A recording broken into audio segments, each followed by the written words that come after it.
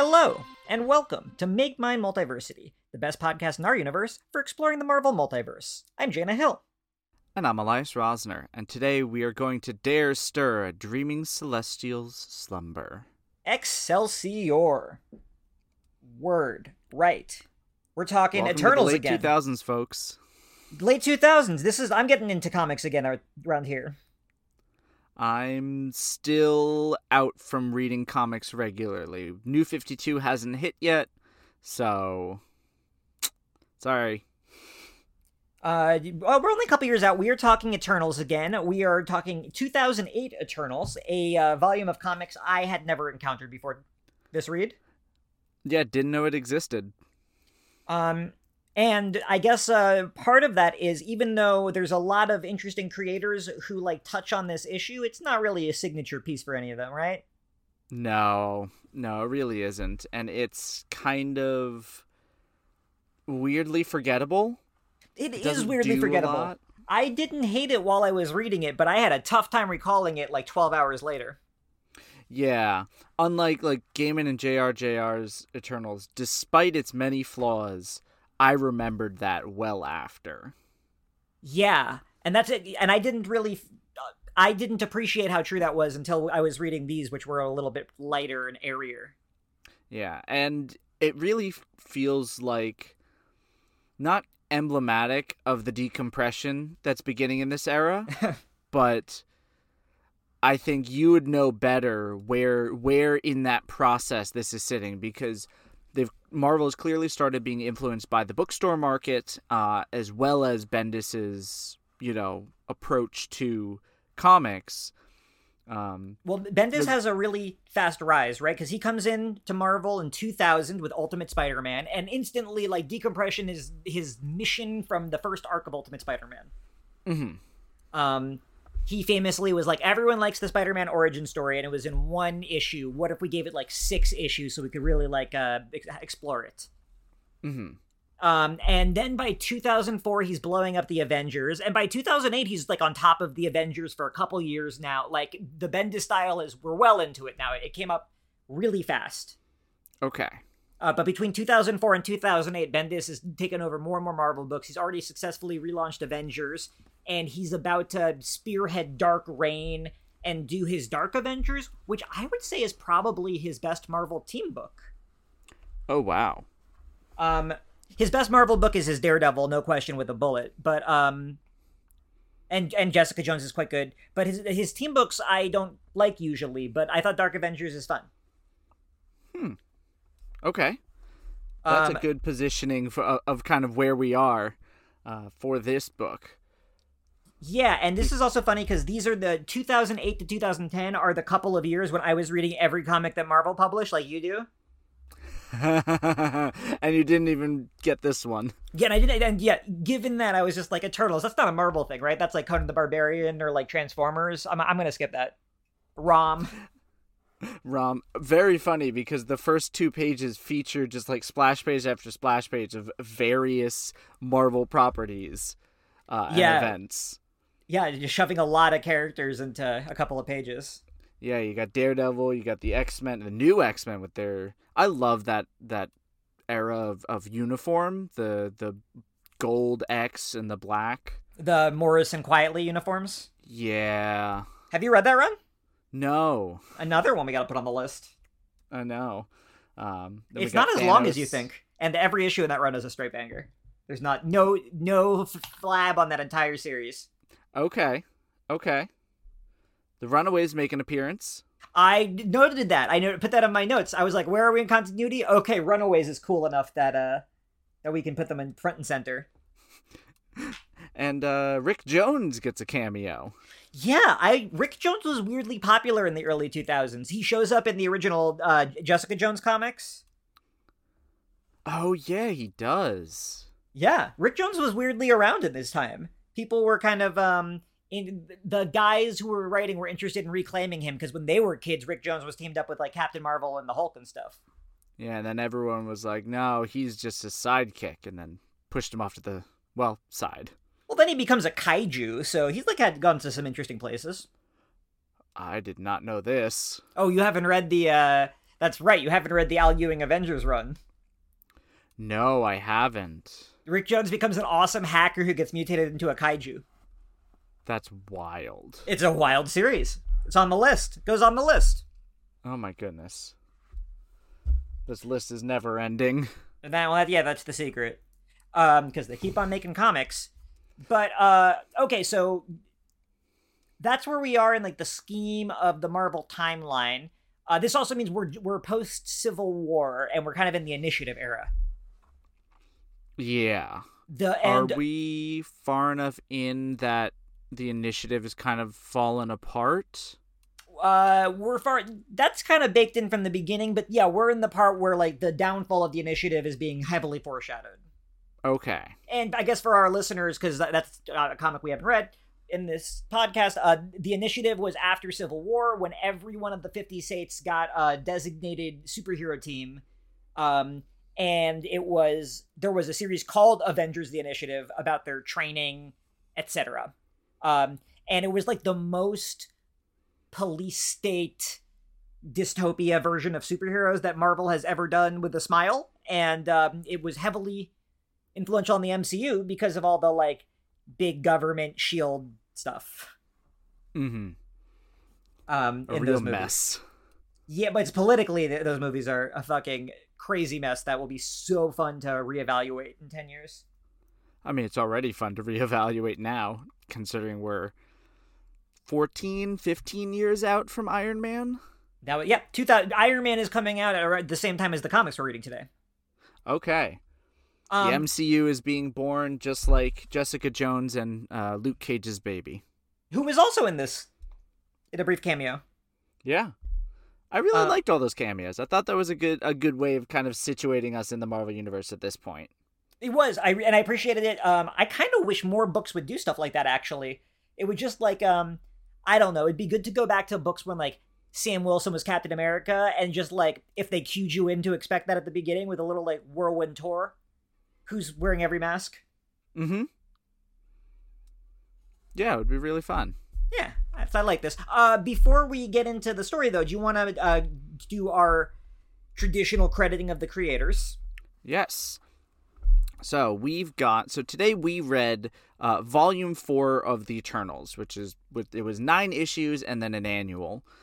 So all 9 issues were written by Charles and Daniel Knauf, and then the annual was written by Fred Van Lante. The artists on the main series, issues 1 through 6, was Daniel Acuna, and then 7 through 9 was Eric Wynn, with Sarah Pichelli joining on issue 8. And then we had Pascal Alexi on the annual. The colorists were, once again, Daniel Acuna on issues 1 through 6, Andy Troy on issues 7 through 9, and Brad Anderson on the annual. And then the main series was all lettered by Todd Klein, and Ed Dukeshire did the annual lettering.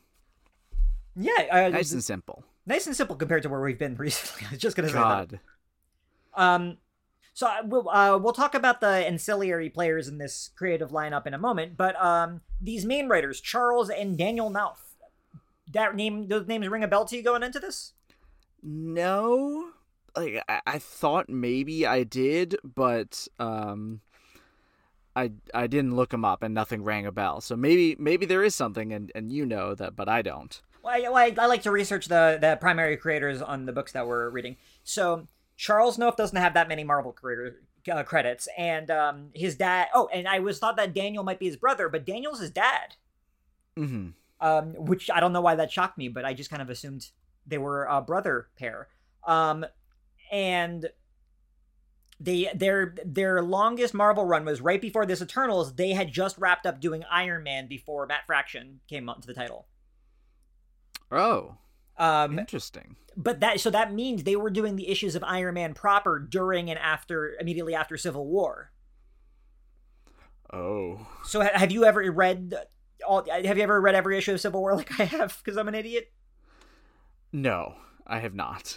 That was a cool thing to do in 2008 when I was getting back into comics. I'm sorry. That was like good. That was a recent exciting story that comic shops are still talking about.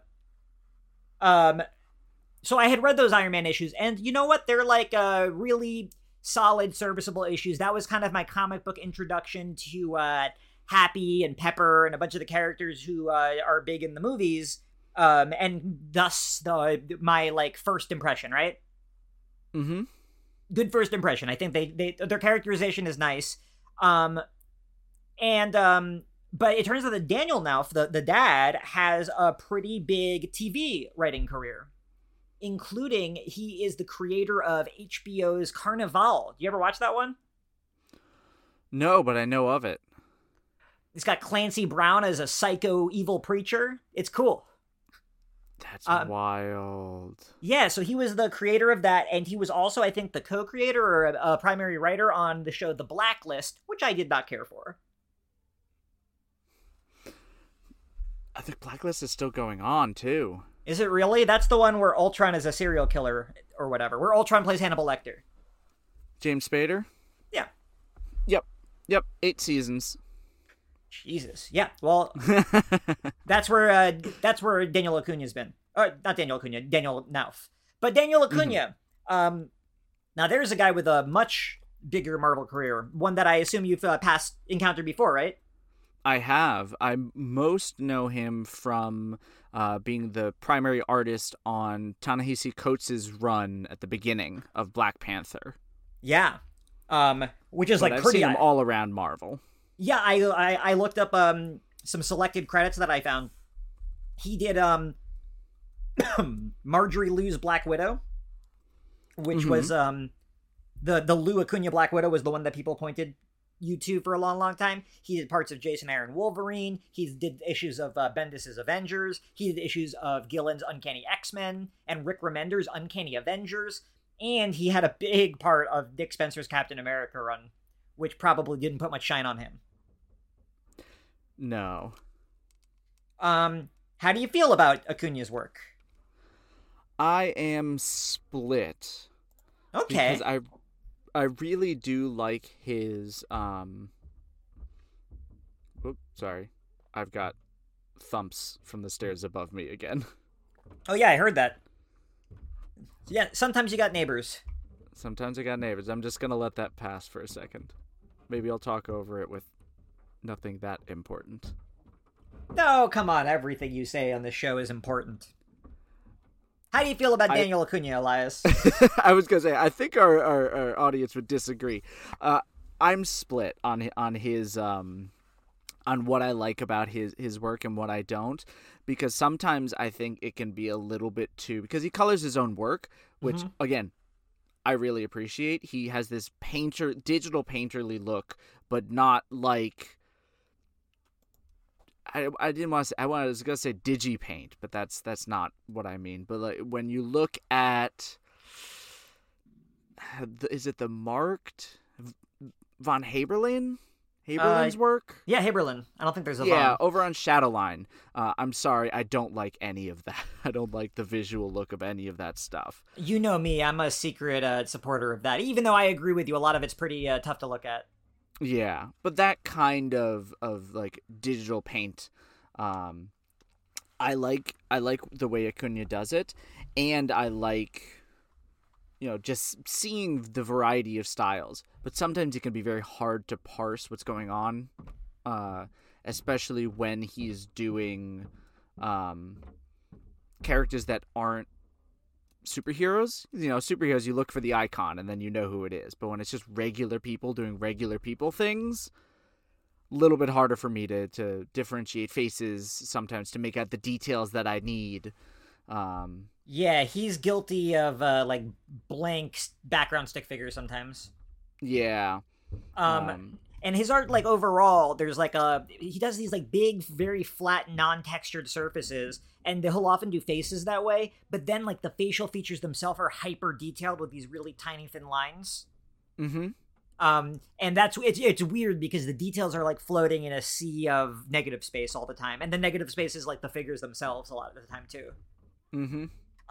But what's also interesting is I feel like by Black Panther times, he has figured out his style, and with that, I feel like the tone in the Black Panther books, it feels like a little mythical. Mm-hmm. It's got like this distance to it, and this like this epic quality. But this in this era of comics, everything was so like gritty grounded that his artwork feels like hyper real, even as he's portraying like really out there shit because it's the Eternals. Mm-hmm. You know what I mean? Like that 2008, we have to make all the costumes justifiable with like buckles and zippers and straps. Yeah. Yeah. Which is so funny how that style did not survive at all. Immediately, it really hasn't. They got sick of it immediately. It must be real and explainable, but not really. Not really a good. Oh my gosh! Like, I'm trying to talk and I hear the thumping. I'm like, well, there goes my thought. There goes that thought. Well, that's okay because I realized I was about to go into a whole MCU rant, and we should probably save that for a whole episode. Yeah, maybe we should avoid that. You know what? Let's go to a break, and then we'll come back and talk about the book itself. That sounds great.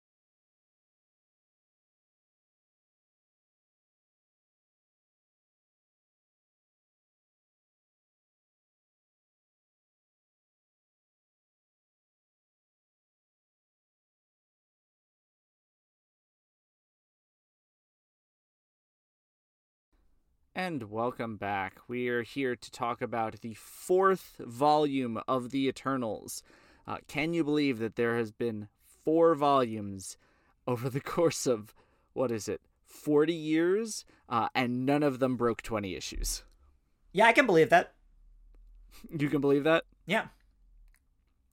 Yeah, I guess now that we're actually this far in, pretty clear why, sadly. It's real unfortunate too that the 90s like really detonated it, because that's where everything gets super messy, and then they feel like they need to do damage control so much in this part that it hardly feels like a story sometimes. Yeah, it's pretty sad. Okay, so where to start? Where to start with this one? So this being a self-contained series, the antagonist is like pretty pared down from previous Eternal stuff, where they're always fighting somebody new in every issue. I feel like, you know. Mm-hmm. In this one, I guess, who did you consider the main antagonist? Because I thought Legbo was kind of built up to be at least the most interesting antagonist. He is the most interesting antagonist, but Druig is kind of positioned as being the guy. Following up from Gaiman and JRJR's Eternals, Druig really was the antagonist, and I think in part because they're trying to do this like Cold War style arms race, where we have the American Eternals. They're not really American, but they're now based in America instead of the Olympia in wherever. The polar Arctic or whatever, because Olympia isn't where the polar Eternals are, but who really cares at this point? Not me, that's for sure. Yeah, the Celestials based in San Francisco, they're the Americans, and then Druig is in the fake nation of Voroshenka, which is essentially just Russia / the USSR / not really commies. Latveria. I would call it dollar store Latveria. Yeah, dollar store Latveria is when good. Your mom won't buy you the real Latveria, but she says the one on the bottom shelf is just the same. Yeah. It's described here as one of the former Soviet states, very small, somewhere in Eastern Europe, and because America doesn't really know world geography, it's fine, doesn't matter. And this way also no one could get angry because they made up a nation. Yeah, and they do that whether every so or not often. that. Mm-hmm. Which that's not like a concept that particularly bothers me, but I don't know, Latveria's right there, and these guys aren't that interesting. Yeah, but you can't have Druig beat Doctor Doom. I guess that's true. It would be fun to watch Druig betray Doctor Doom, and then Doctor Doom to get. Also, how much do you want to see Doctor Doom team up with Doctor Doom and Cersei? Would have such good vibes. That would be interesting. Cersei would definitely try to betray Doctor Doom, but only because she wants to see him flail about. Was the Gaiman Eternals the first time Druig was really positioned as an antagonist to the other Eternals? Or did that happen earlier? No. The last time Druig really was an antagonist to the Eternals was way back in the first Eternals series, right at the end. He tries to take over the Pyramid of Winds. He tries to get the super weapon so he can do something. It's when Kirby was really swinging for the fences and trying to find anyone to be an antagonist. Yeah. And so Druig has a bit of a heel turn. Because before that, he was kind of a nothing character in the background, and then he's being positioned as this schemer who does stuff. And then no one really does anything with him since after that, because they're too worried about the Celestials and whatnot. Yeah, the Celestials seems to be most people's into these stories, is when they want to use the Celestials as antagonistic stuff. Yeah, I don't even think Druig was still on Earth when any of the rest of the stuff happened. I thought he was gone. I thought he had left with Zurus and everyone else. Yeah, I think I'm pretty sure you're right. I'm pretty sure he did. I've gone on the rant before about how Jack Kirby created the same comic series 4 times, and the Eternals is the worst version of that series. Uh-huh. And Thor, we got Loki. In Inhumans, we got Maximus the Mad. Mm-hmm. It's a little less on brand with New Gods, who's like the trickster who's on their team but not. Mr. Miracle's kind of a trickster, but he's very reliable. Orion's kind of a hothead, but he always does the right thing in the end. I don't know. Maybe that's why New Gods is the best, is because he left the formula. Because Druig is just like the third best version of Loki, right? Yeah, and here he's not even Loki anymore. He's just straight up antagonist. Not even a trickster. This is so endemic of what I was talking about. Like, he's wearing a suit.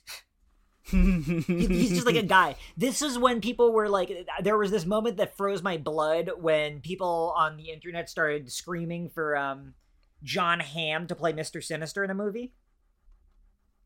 And I was just like, you know that they're going to make him Dr. Essex of the Essex Corporation, then he's got like a big boardroom, and then at the end there's a diamond on his forehead for 1 second.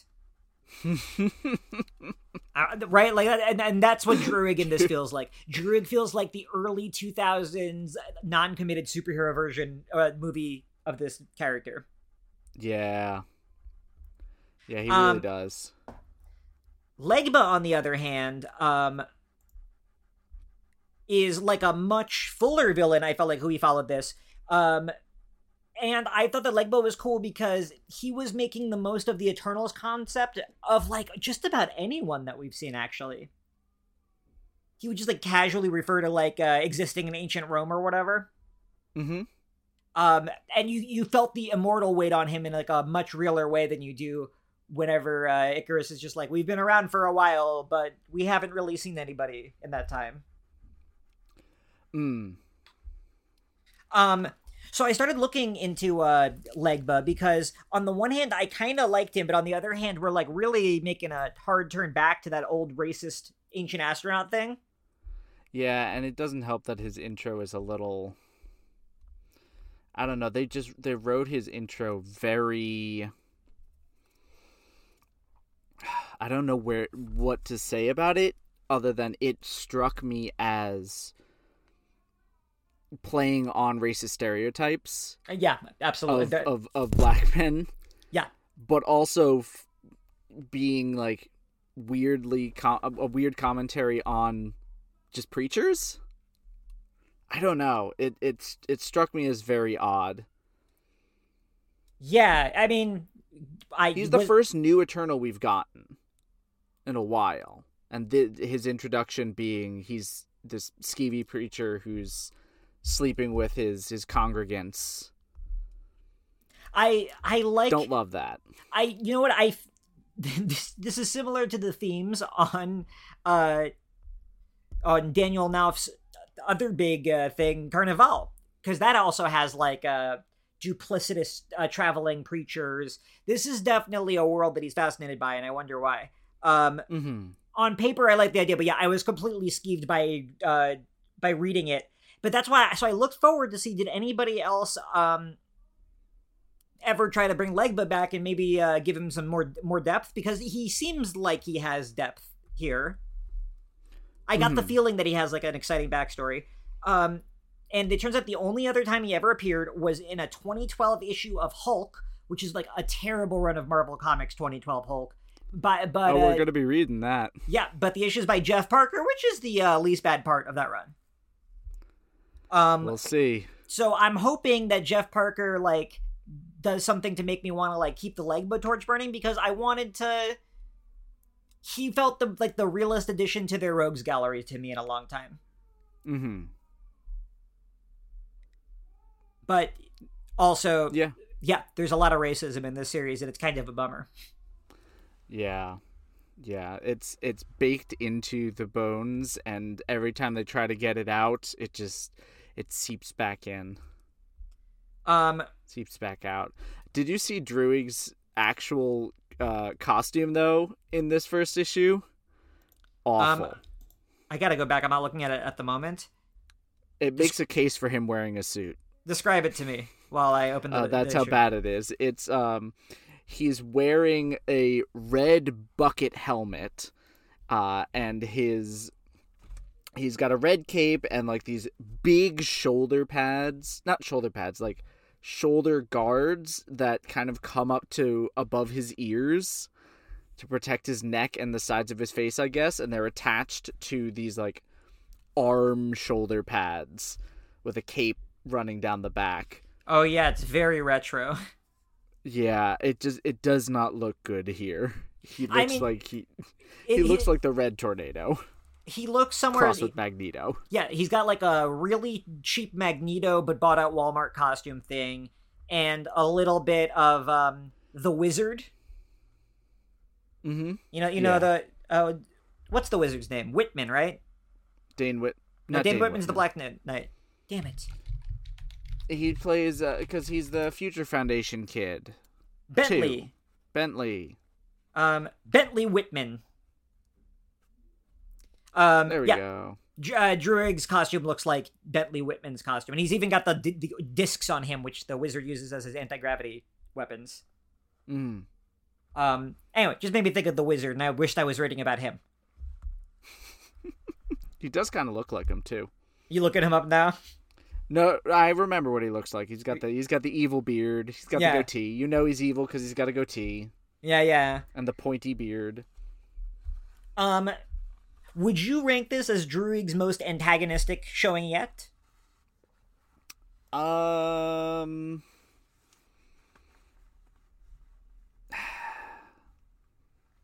don't know. He felt definitely scarier in the Game and JRJR series.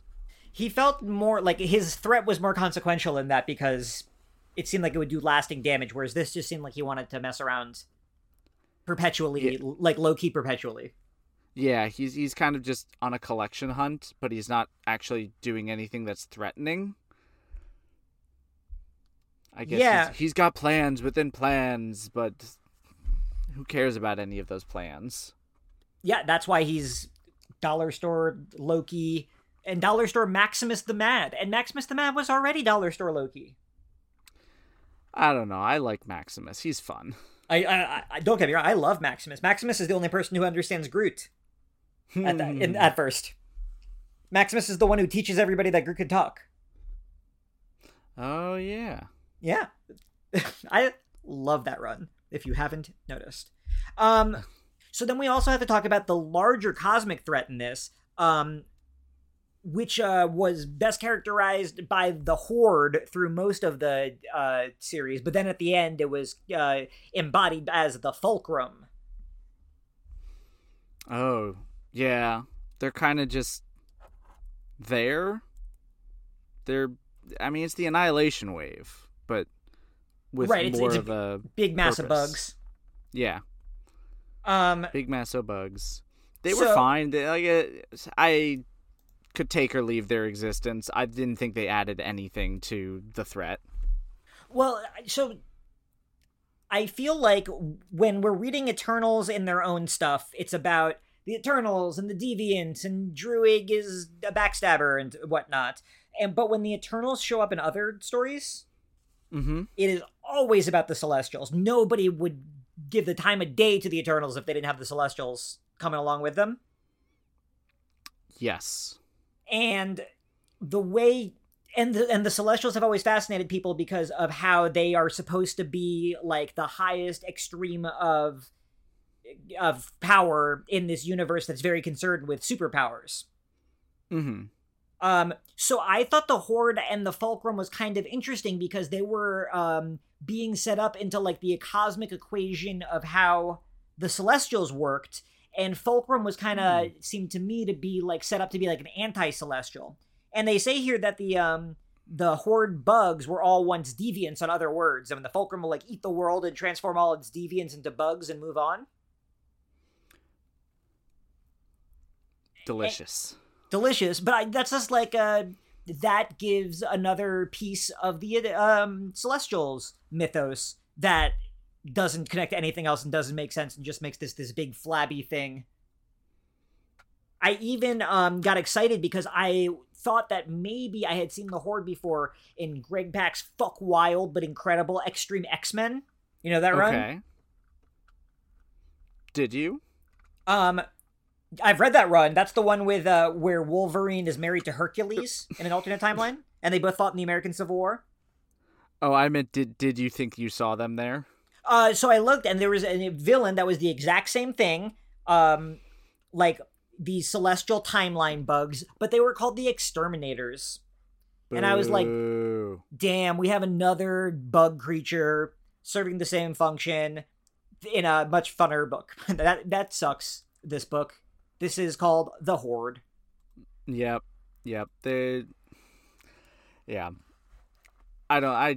I get where you're coming from with the Horde, that they add this additional element, but they're not really done much with it, and it's part of this larger retcon to try and make the Celestials more worldly, because at first the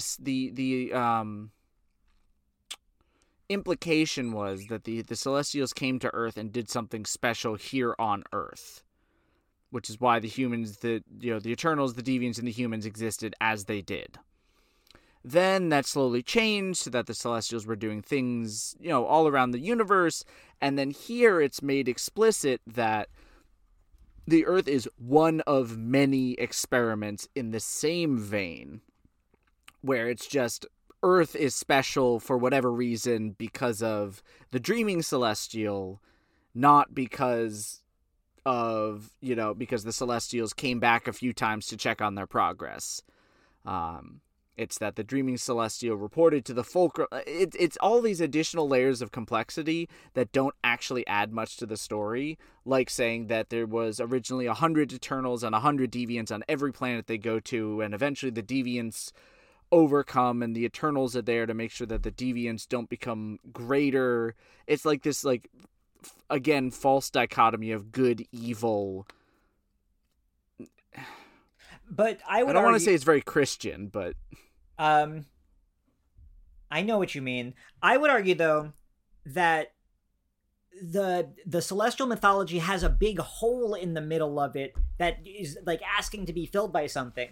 And in fact, the most interesting ongoing story in the Eternals is learning more about the Celestials, because the story is just like screaming for that story to be told, like Wolverine's secret past is screaming to be told.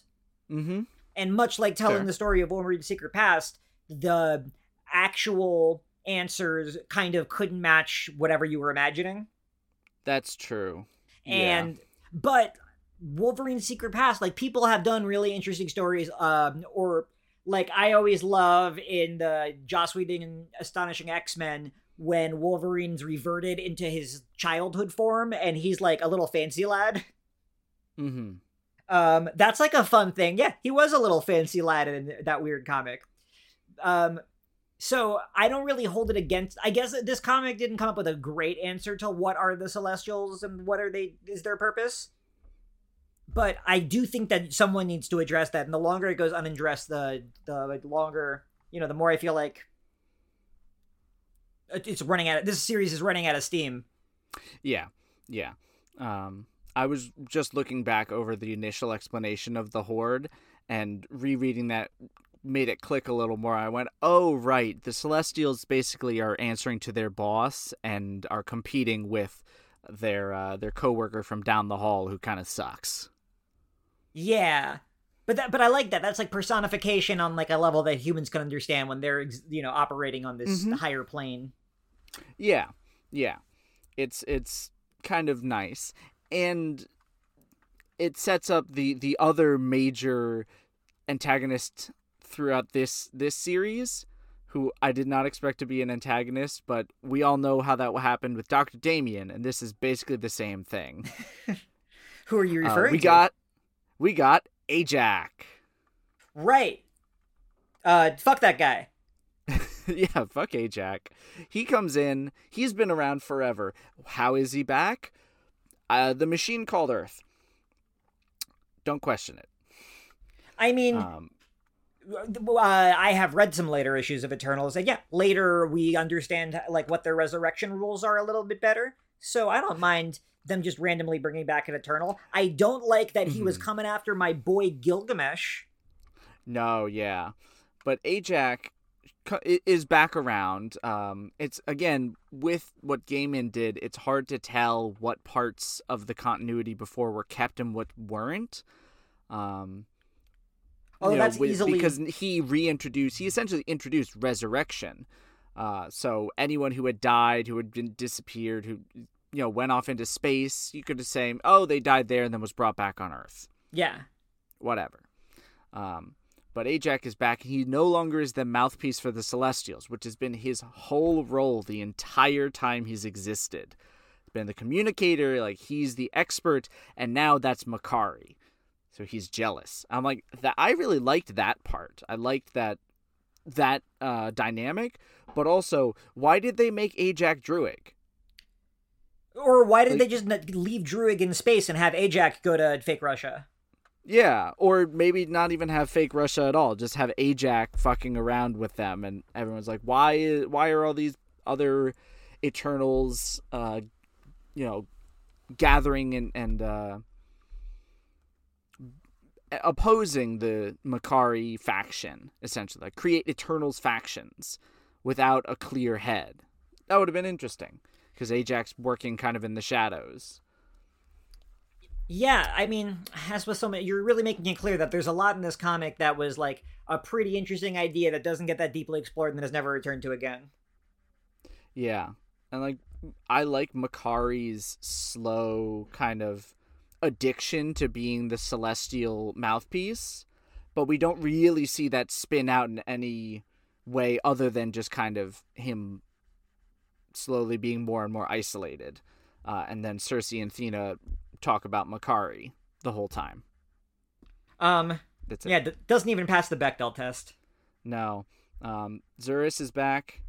He once again kind of stinks, only loves his dog, doesn't think that Athena's son, real son, Joey, not Gestalt son, daughter, twins, Dark Angel, matters. He's like, oh yeah, just kill it.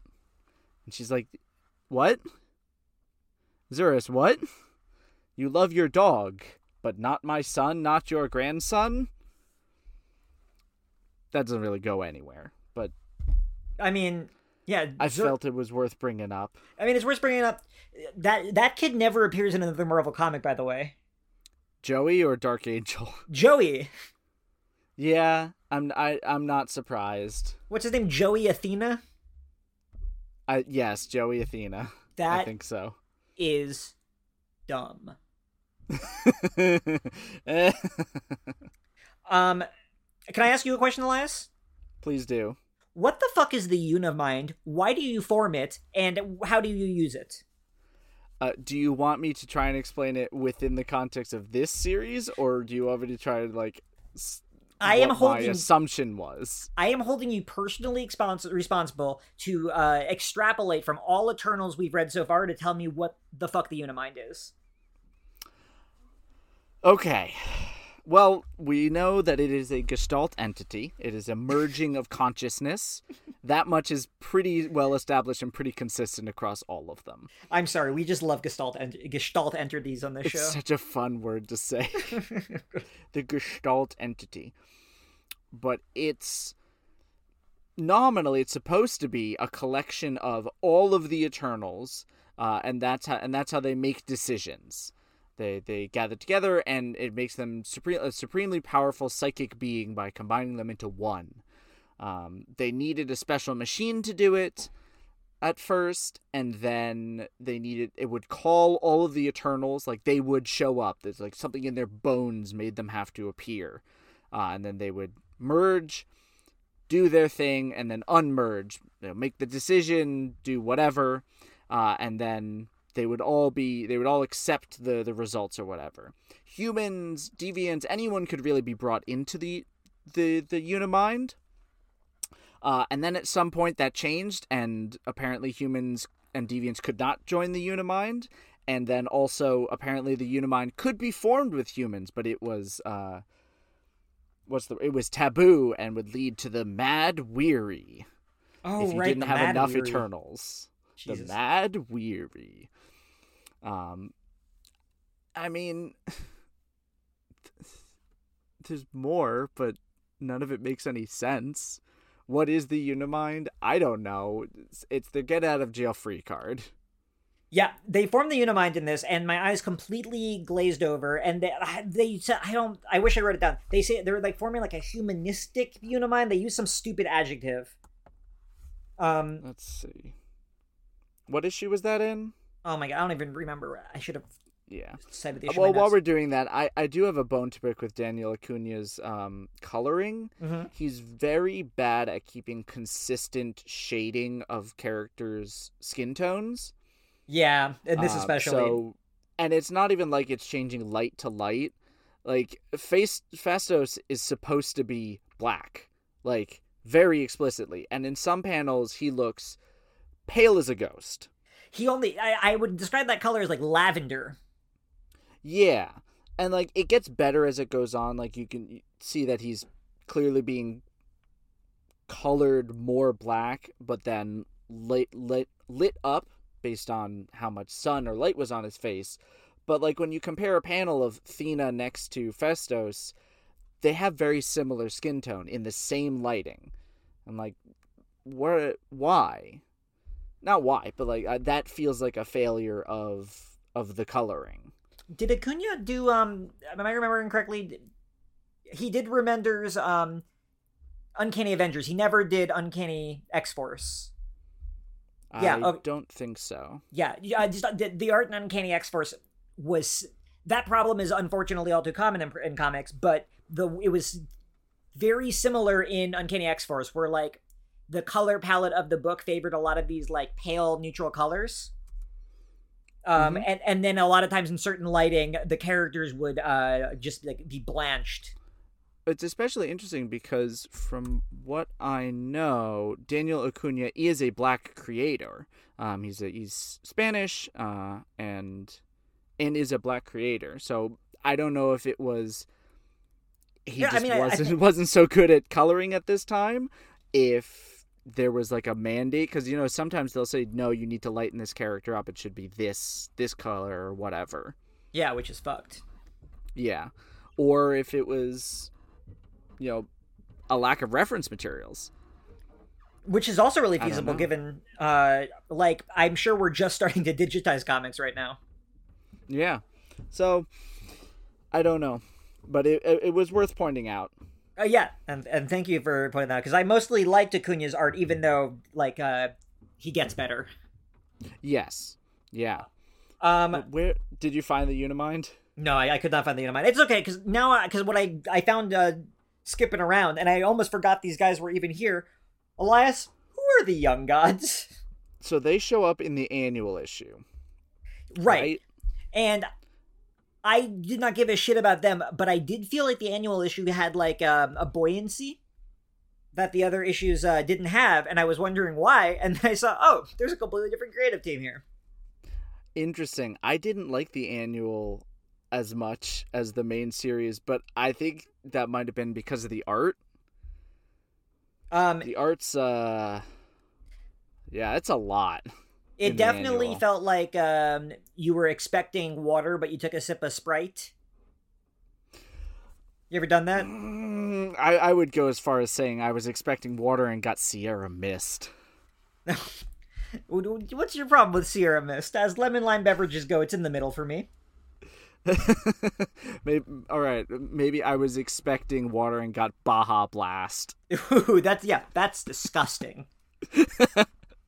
But yeah, I'm sorry to who's the artist again? I'm sorry to Pascal Alexi, but no, this not your best work. I've not read any of the other work, so I can't say if it's middle or not, but the figure work was bad. The everyone looked like there were too many little detail lines added, so people look really wrinkly. Yeah. It's like oddly wrinkly. I do not like it. There's this one page, I think it's page 8, 6, 9. Oh, 8. 7. Okay, I've Whatever. lost you. 9 on Marvel Unlimited. Makari's in the top corner. He looks like he has to pee.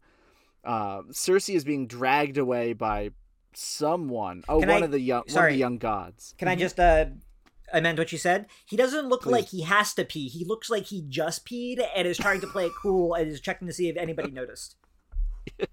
You're right. That's what that expression looks like. It is. Cersei's being dragged away, and her boobs are just spilling out of what looks like just paper. Her costume looks like paper, like cardboard. Yeah, it's weirdly chunky too.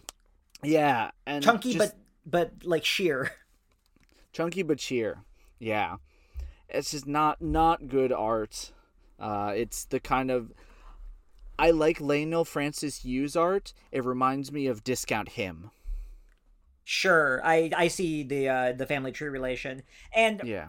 Just to reiterate, I didn't say that this was a better issue or an issue I enjoyed the most, but it just it felt lighter. The dialogue was just a little quicker on its feet.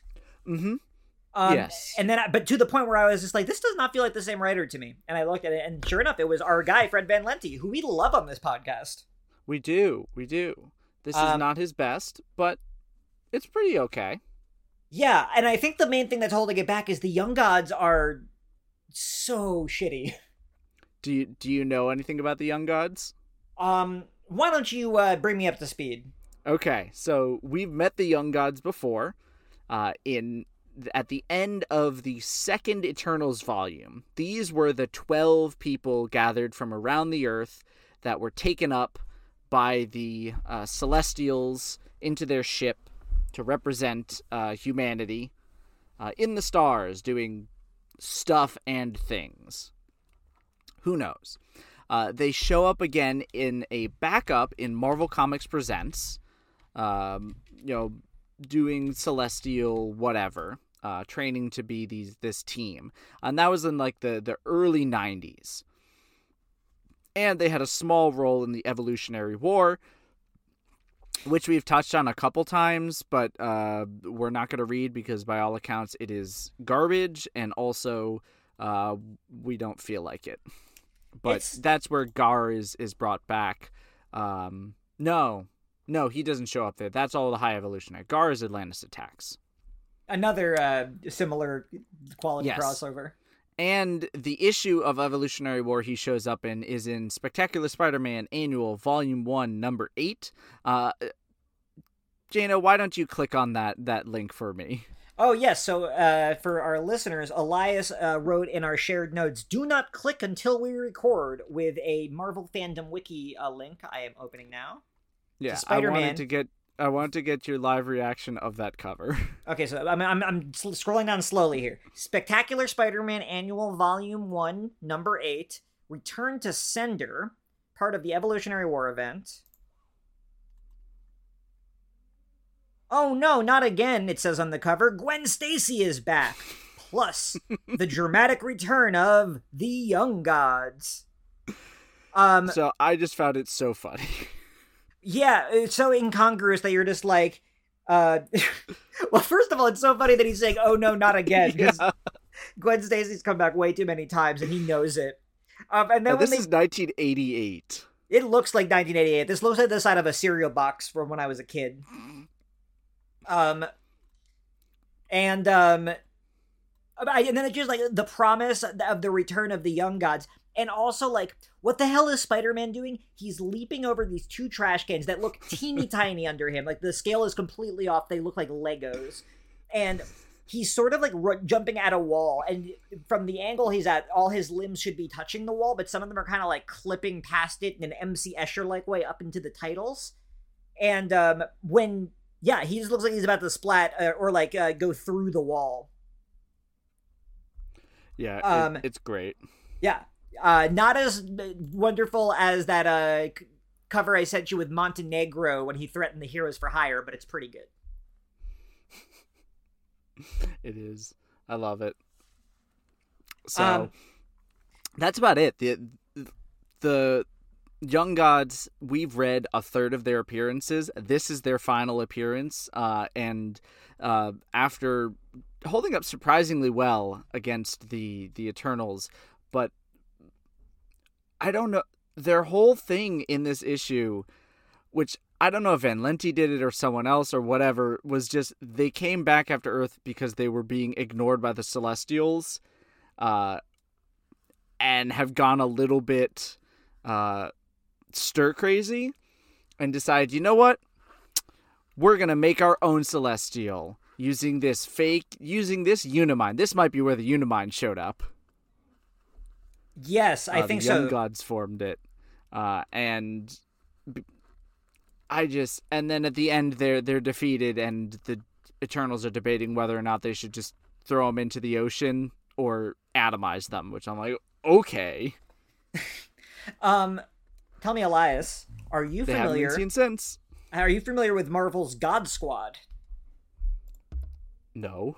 The God Squad originally appeared in The Incredible Hercules, and it was led by Hercules along with Thor, Circe of the Eternals, Silver Surfer, Snowbird from Alpha Flight, Mikaboshi, the Japanese Lord of Chaos, Ajak, Amadeus Cho, Atum Ra, and Venus. And they all get on a team together to fight the Skrull Gods, which is awesome. And the Skrull Gods are freaking crazy.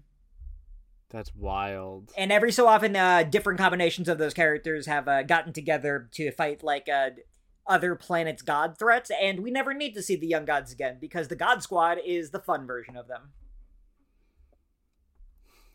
Yeah. Let's bring back the God Squad. Bring back the God Squad.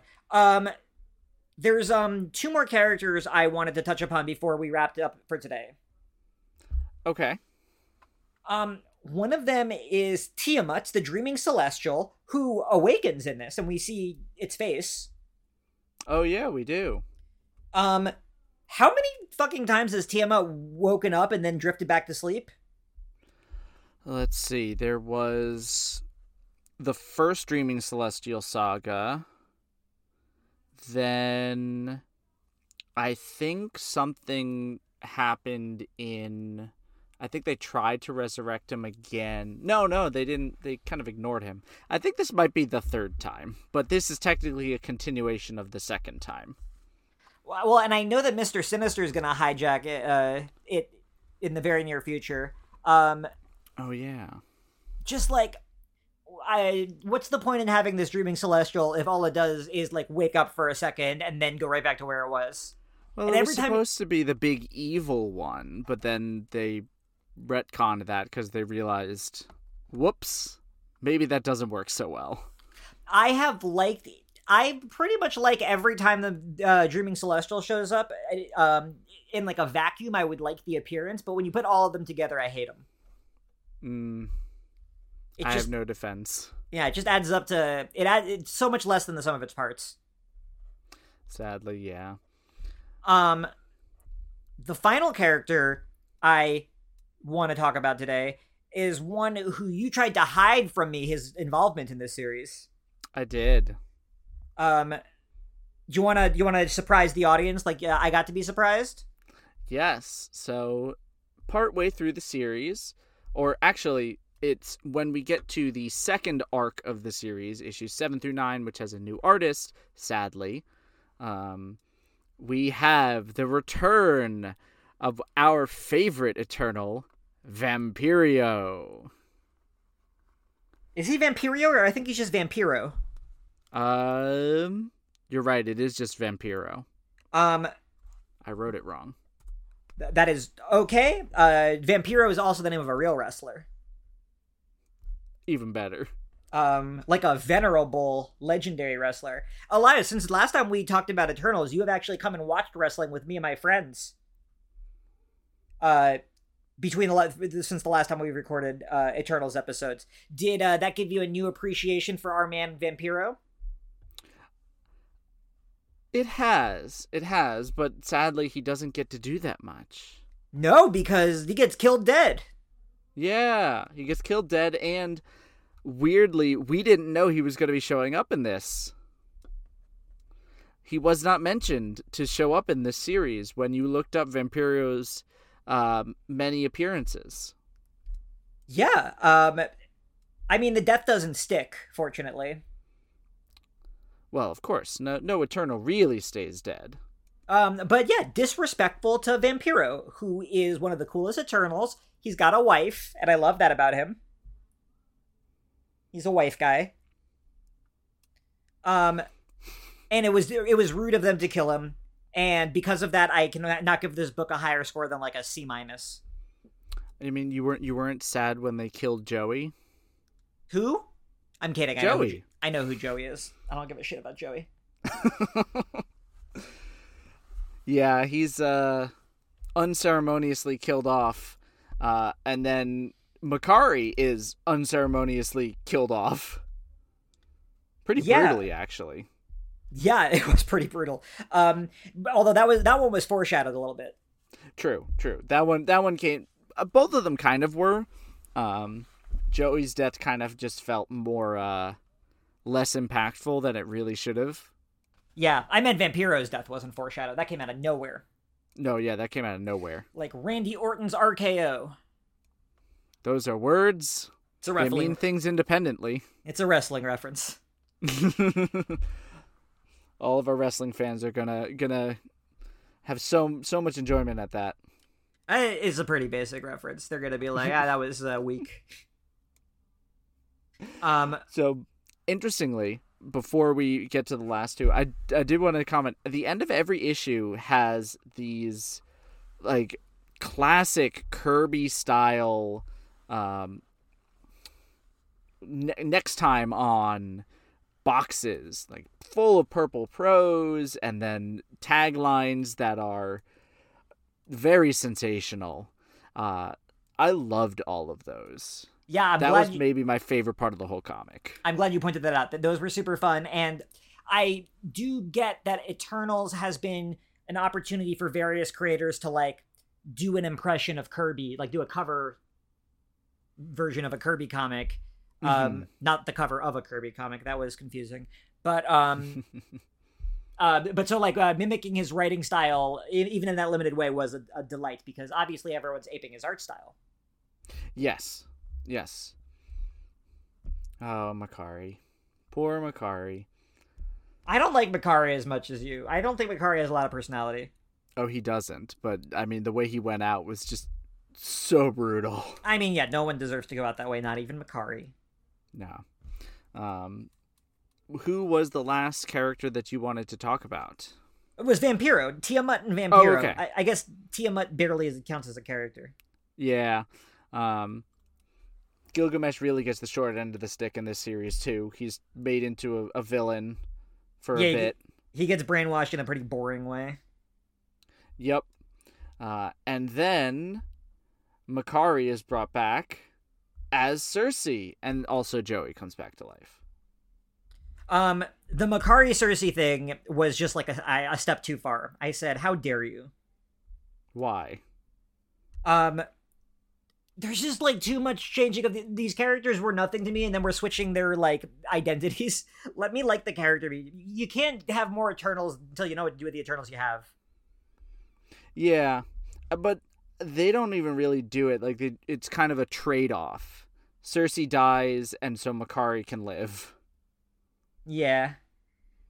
Which is bah humbug. Yeah, Cersei is the closest to having a personality any of these Eternals ever come.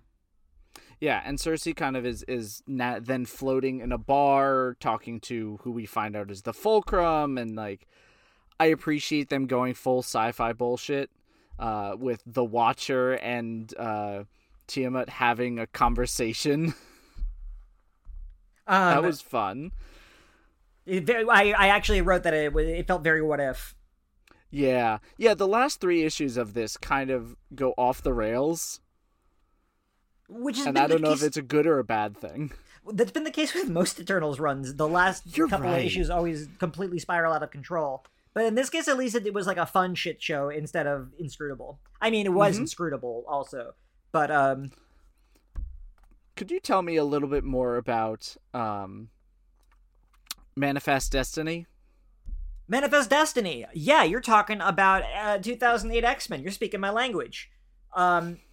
So, the big X-Men story before Manifest Destiny was House of M, right? Mm-hmm. You, of course, know the significant continuity development there at the end. No more mutants. Yeah, Scarlet Witch erases the mutant gene from every mutant except for 198 of them at first. Mm-hmm. And after that, the government basically locks down the Xavier Mansion, and all mutants have to live there or be imprisoned.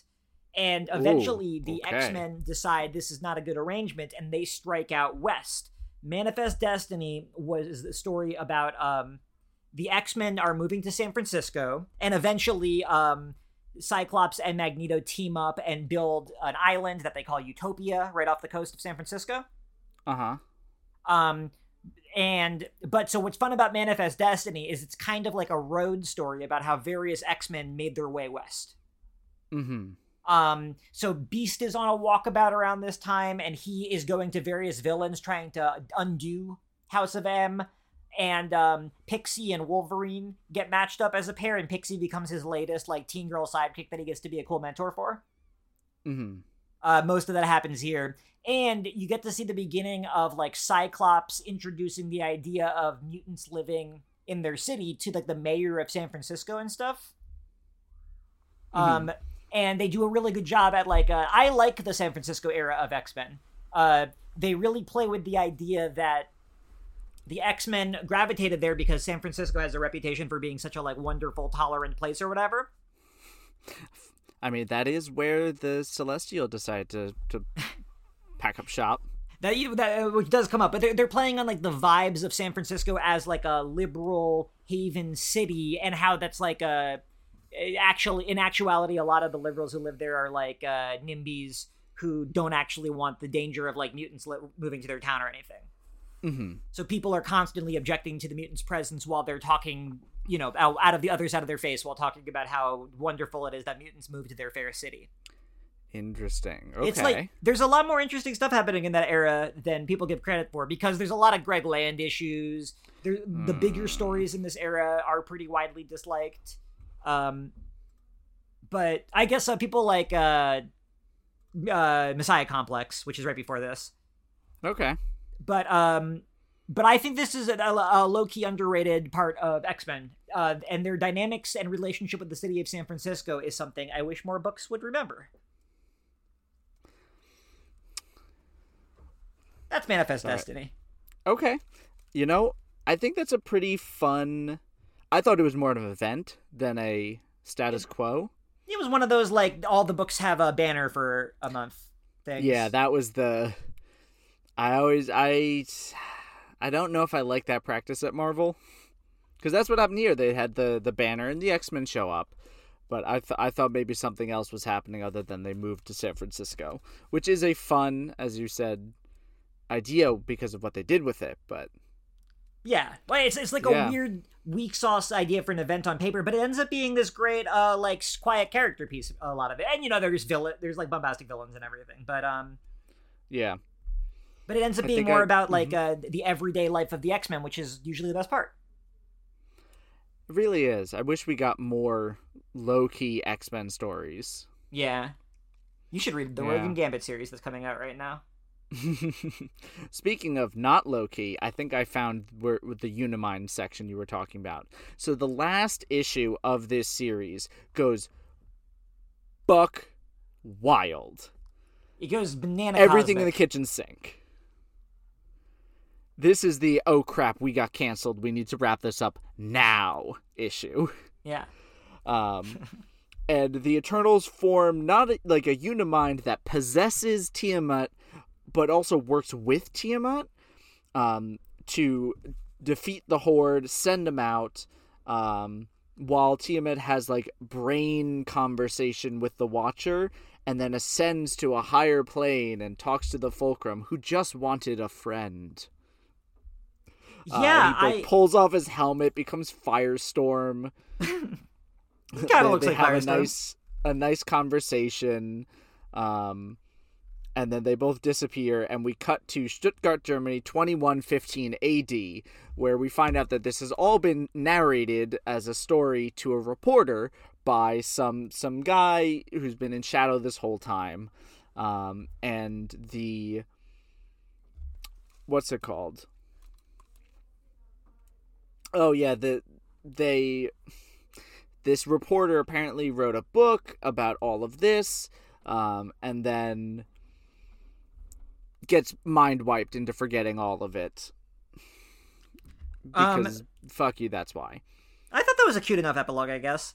Yeah, I think it was because she didn't believe him that the Eternals still existed. Or didn't. I mean, I don't blame her. I forget the Eternals exist sometimes too. Yeah. Even while I'm reading them.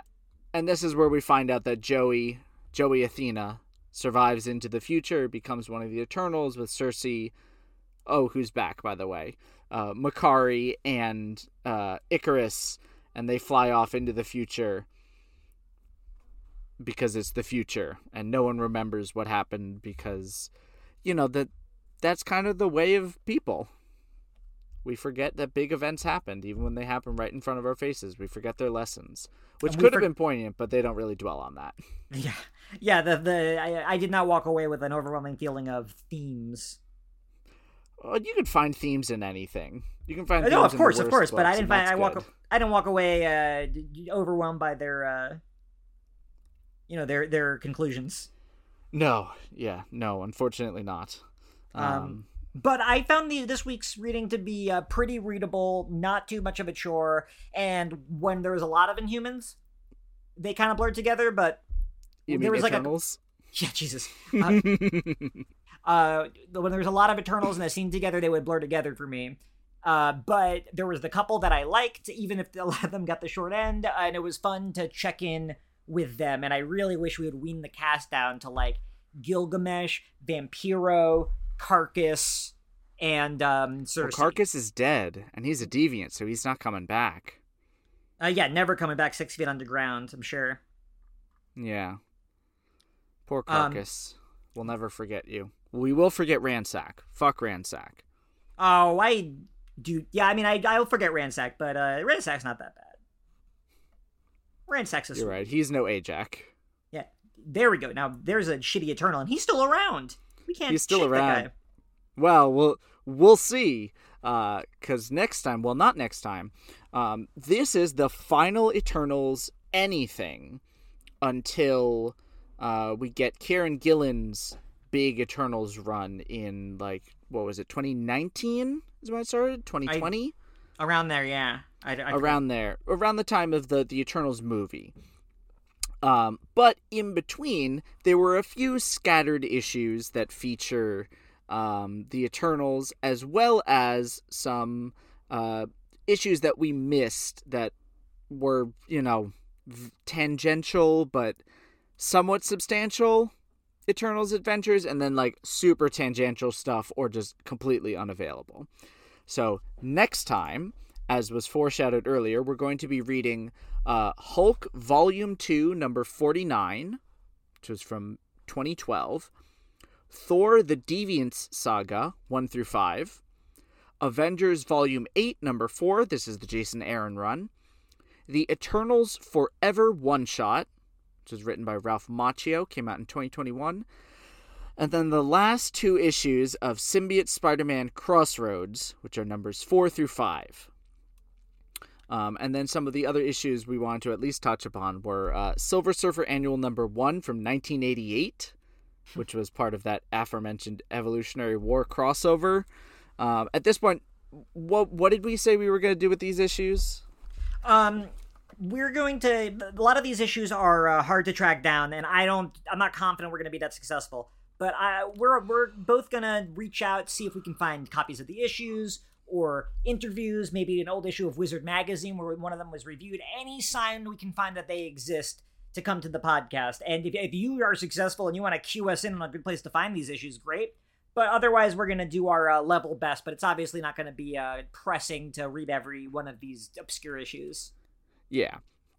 So that includes the Fantastic Four Unlimited number 10, which is from the 90s, and Incredible Hercules number 116, which was set between Eternals Volume 3 and Volume 4. And then the ones that are much more tangential, there's the original Atlantis Attacks crossover, which happened across like 10 different annuals. I think it was in 1989. I believe, yeah, 89 into 90 sounds right. Yeah. The original Contest of Champions, which is Marvel Superheroes Contest of Champions. It's a 3-issue miniseries. I have read. It is bizarre. Oh, yeah. Real Heroes #1, which is, and I kid you not, a tie-in comic with Pizza Hut. That used to be a thing.